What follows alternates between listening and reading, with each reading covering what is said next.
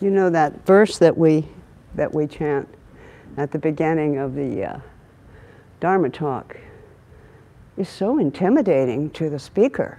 You know, the Dharma, incomparably profound. But the truth is, you know, every moment is an opportunity for us to learn something. So we've been standing in the tea room, you know, waiting for our tea, and the person in front of us is taking an impossibly long time. There is the Dharma waiting for you to learn something, you know. So it's not to elevate the speakers or the speaking, but it's to remind us all the time we have the opportunity to wake up. You can't hear me. All right, well, we're going to fix that. There must be a tech in the house.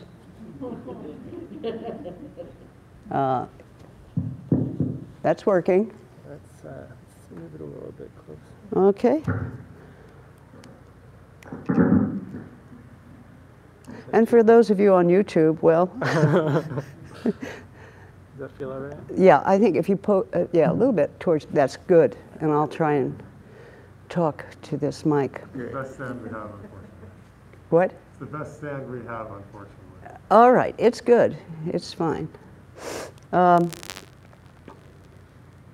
here we are after 2 years. Those of us who, you know, really love Sesshin, love, you know, love and hate at the same time. Sesshin, you know, we've been so deprived, it feels like, over the last couple of years, and here we are. And many thanks to the team, Shuso, and the team that has come together to allow us to do this. It's wonderful. I appreciate it so much. It just feels like it allows our hearts, our minds to open back up in a very special kind of way that comes out of Sesshin.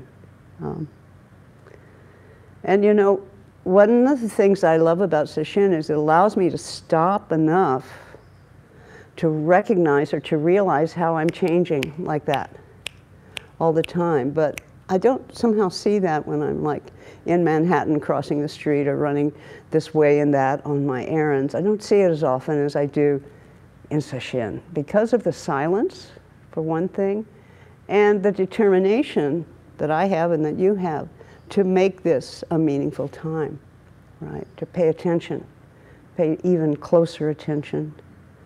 So when I'm sitting here, you know, 1 minute, I'm like a babbling brook of blah, blah, blahs. Or I can be just quiet like a cloud hanging over in the sky. So that for me is one of the really great pleasures of Sesshin. To allow myself to change form. And it reminds me of my favorite rant of Dogen's in Uji at the very beginning. Uji is his wonderfully deep philosophical text on being time. And in the opening section, he just seems to be talking about our minds on Sesshin. He says, an ancient Buddha said, for the time being, stand on the highest peak. That might be when you first walk in, bow to your cushion, sit down on the highest peak. For the time being, proceed along the bottom of the deepest ocean. Yeah. For the time being, 3 heads and 8 arms. And that's a fighting demon, right? I can relate to that. For the time being, an 8 or 16-foot body of the Buddha. For the time being, a staff or a whisk. For the time being, a pillar or a lantern. For the time being, the children of Zhang and Li. For the time being, the earth and sky. recognize that wonderful ability that our minds have of shifting perspective, you know. And I think a lot of times when we're in hell, it's when we can't shift out of this one way of being. So we might just be, for the time being, 3 heads and 8 arms for an entire period of Zazen, right? With the awareness that we can have of our ability to shift, we can make the most out of this sesshin. To really notice that. And simply to experience ourselves as sitting in sesshin here at Old Wisdom House. I could be a pillar or a lantern, an earth and the sky, but also just plain old Inkyo with a creaking body sitting on her old cushion at Wisdom House. Also a Buddha. We all have that opportunity. We all have the opportunity to wake up. Wake up. And it may not be what we think it is, but to be awake. I guess that's why we're all here.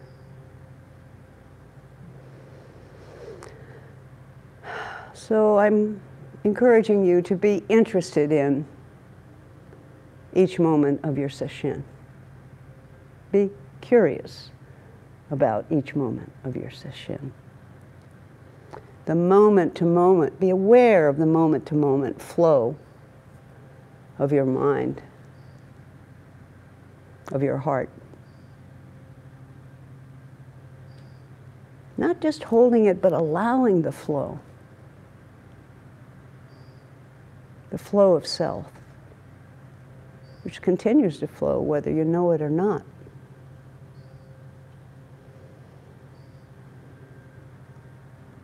But if you like to surf, you can enjoy the flow. So, how do we practice sesshin? Simple awareness. Simply aware. Not pursuing the thought, nor blocking the thought. It is very subtle. And you will discover it yourself. That's the beauty of it. I can give you some guidelines, but you will discover it yourself over the next few days. You know, literally, sei is the character for touch or contact, and shin is heart-mind. Sei, shin. Touch the heart-mind. So I encourage us all to not only be respectful of our own process, but that of those around us.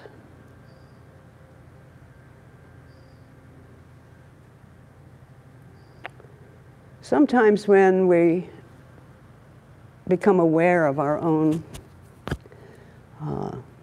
stress or difficulties, we might, you know, want to distract somebody else in order to change our minds. Don't do that. Take care of everyone. It's not necessary to distract yourself, but you may. But for goodness sakes, don't do it to anyone else around you. It's not necessary to make that little joke.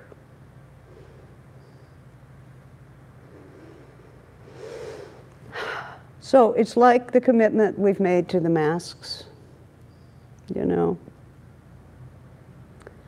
Nobody likes to wear a mask. Nobody really wants to do some tests. And still, practicing sesshin, this seems to be the best way to do it. And so we do it for each other. You know, I remarked to someone, you know, if I like in the building that I live in a retired faculty space at NYU. So we wear masks in the elevators, or at least I would say 70% of the people wear masks. And you kind of, when you run into someone who's not wearing a mask, you kind of feel like a fool, you know? So the only thing that's keeping me sane during this time is that I have decided that I'm not doing it for myself. I'm doing it for the other people in that elevator. I'm doing it for the other people in that store. You know, I'm doing it for the other people in this session. And it's not about me. It's not about my opinions and how many vaxes I have, or if I've encountered the virus. It's simply about, this is a way to caretake, and it opens in me a kind of wonderful quality that I don't have an opportunity to do that often. I don't have an opportunity to take care of people that much. People I don't know, or people here. So that's what I consider this a teaching for myself, and I hope you can do that too. It may help your attitude a little. We have 90 days of this Ango. And I'll remind you that Ango means peaceful dwelling. For me, it always means a kind of recommitment to living a life of practice. You know, it's easy when you're living in a monastery or something, which we don't do. We're all practitioners that live at home, most live a lay life. And so these kinds of retreats are what wake us up and allow us to remember that when we're in the elevator or when we're interacting with others, wherever we are, we're also practicing.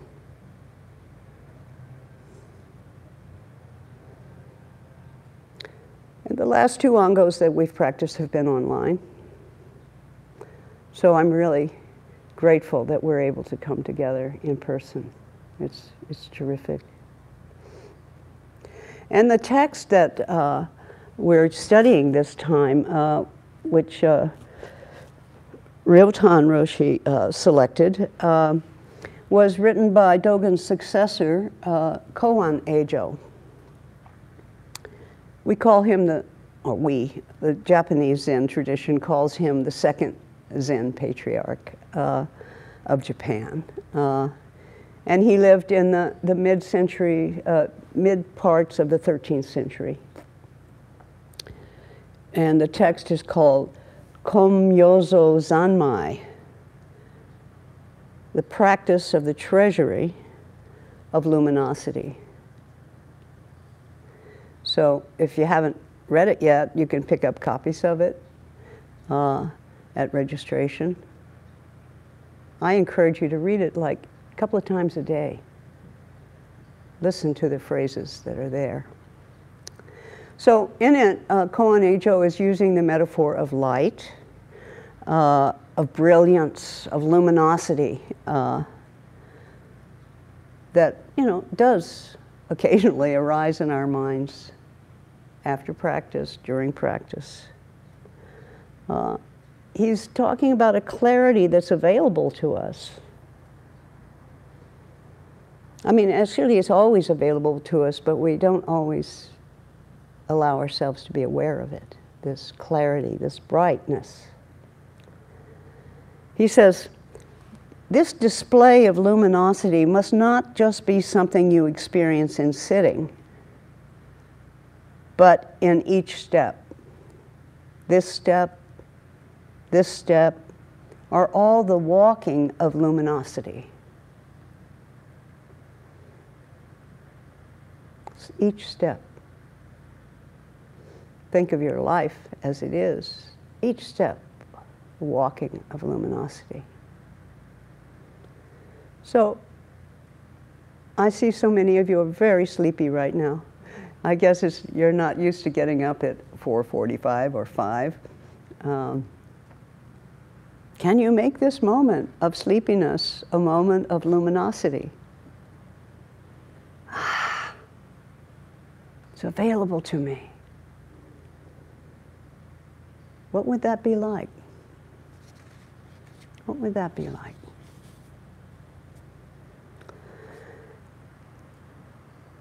Many years ago, here at Wisdom House,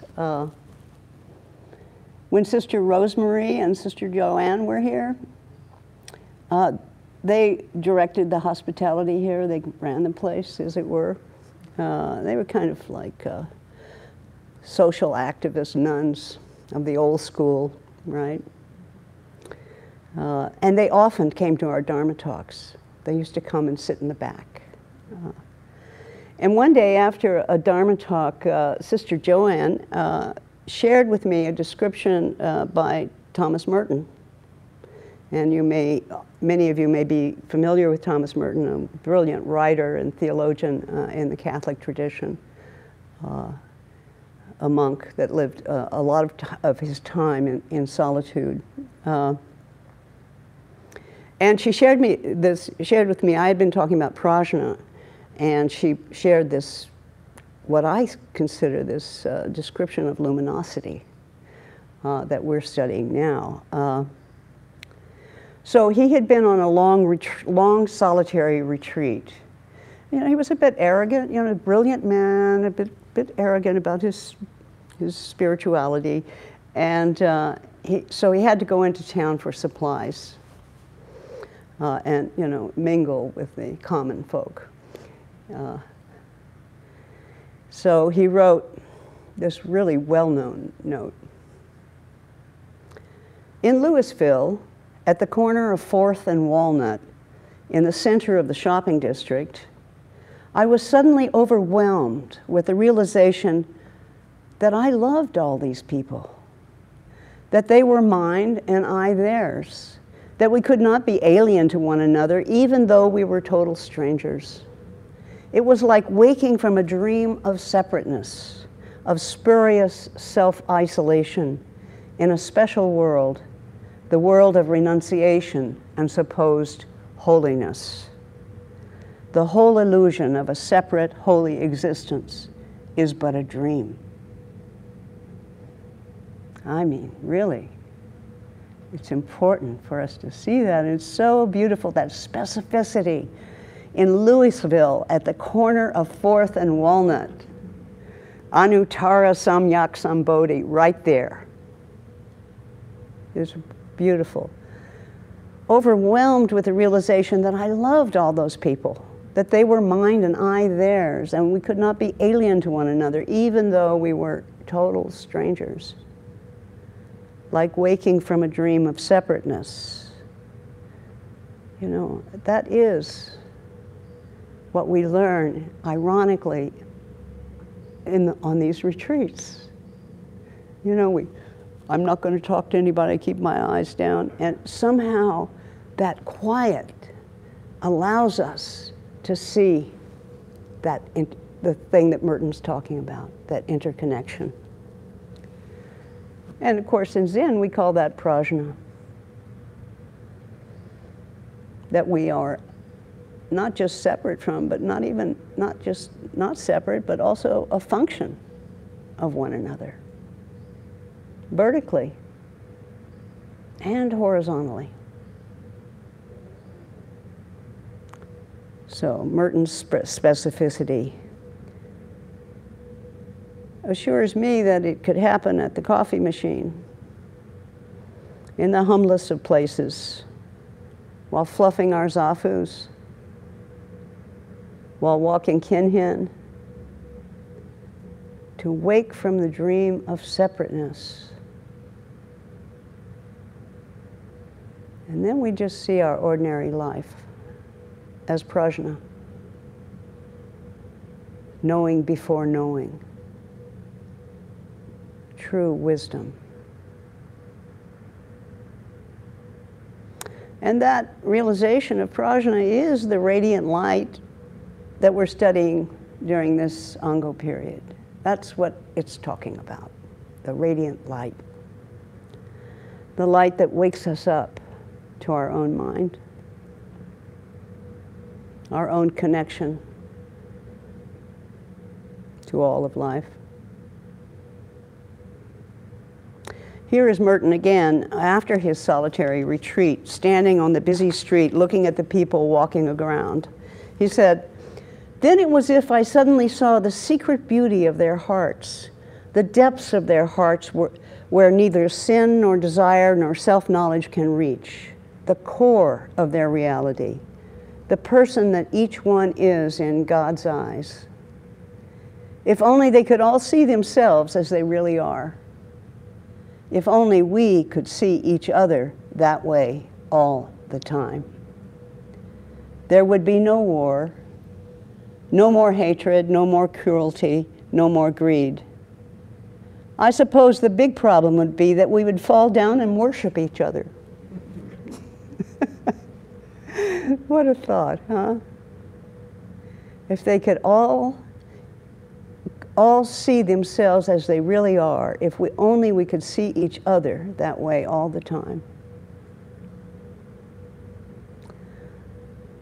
So, if you have a traffic issue on your way back home, maybe just try and remember that for a moment. Someone shouting at you because you're wearing a mask or because you're not wearing a mask. Either way. It just breaks my heart, this does. And this is how I understand a bodhisattva. I think Thomas Merton was a great bodhisattva. He saw something. Bodhisattva uses skillful means to bring self and others into insight. So that's what we're all doing, sitting next to one another here. You know, sometimes if you're sitting next to somebody who's very sleepy and kind of, you know, I can remember many years sitting next to someone. I seemed to always sit next to him. And he was very sleepy. So it made me, you know, kind of want a little extra to encourage him to sit, to wake up.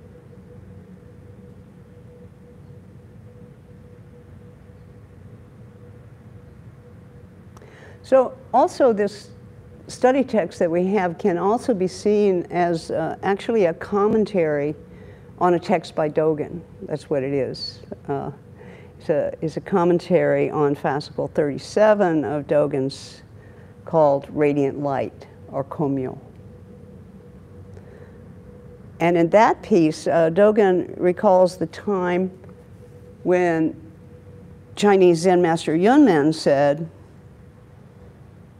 "Each and every person embodies this radiant light. If you try to see it, it's totally invisible.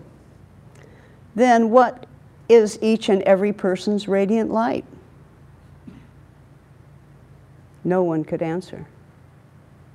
And then Yunmen answered for them. So he's just asked them, what is each person's radiant light? Right here. Huh? And he answered for them, the monk's hall, the Buddha hall, the kitchen, and the monastery gate. So I would say the registration hall, the tea room, and the lovely field down below you might want to check out. So Dogen comments on what Yunmen says, and Dogen says, Yunmen did not say that each and every person's radiant light will appear later, has appeared in the past, or is appearing nearby. Clearly hear the words, each and every person embodies the radiant light. Assemble 100 or 1,000 Yunmens and make them investigate together and speak in one voice. Dogen is just, I mean, really? Each and every person embodies the radiant light is not Yunmen's personal statement. Everyone's light takes itself up and makes this statement. Each and every person embodies the radiant light means all humanity embodies the radiant light. No one is left out.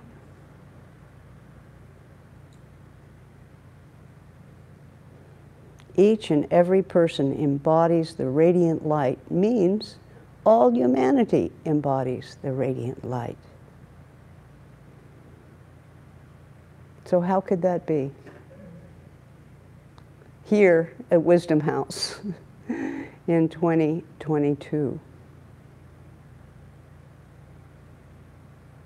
On each of our zafus and chairs and benches, are there blinking lights and steady lights, dark lights? Can you allow your own light to emerge?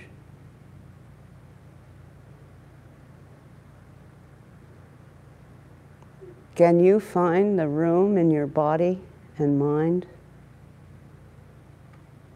for the awareness of your own light, and thus the awareness of everyone's light?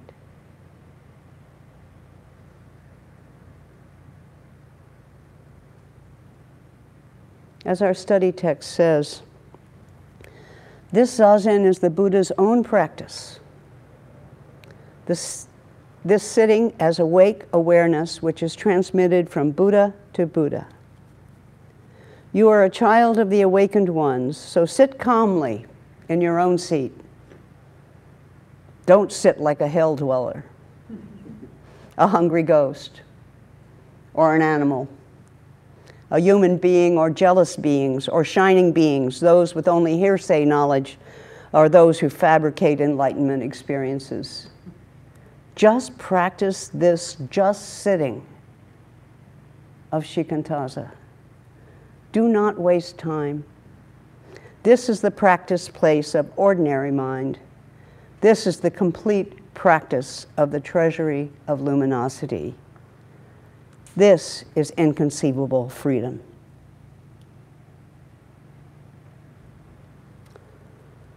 So I love this section here, what I just read, where he says, don't sit like a hell dweller, a hungry ghost or animal, a human being or jealous beings or shining beings, or with hearsay knowledge. Just let it all go and just sit, is what he's saying. Just sit in the light.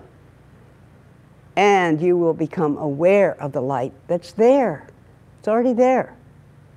Just sit.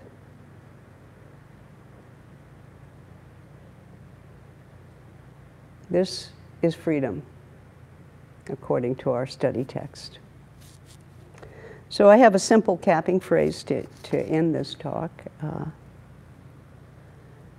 I see so many of you are very sleepy, and this is the first day of Sesshin, and this is what it's like. We're not used to getting up that early, or many of you aren't. And so that's just what it is. It's not good or bad.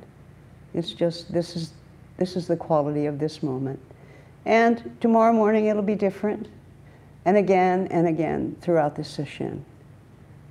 So I think try and read this text every day and see if you can find a teaching there for you, for each moment.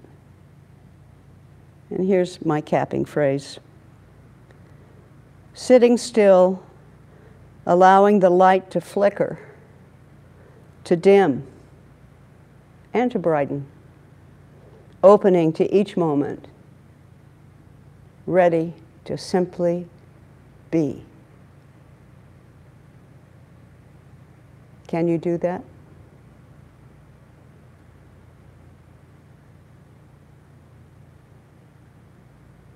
May it be so.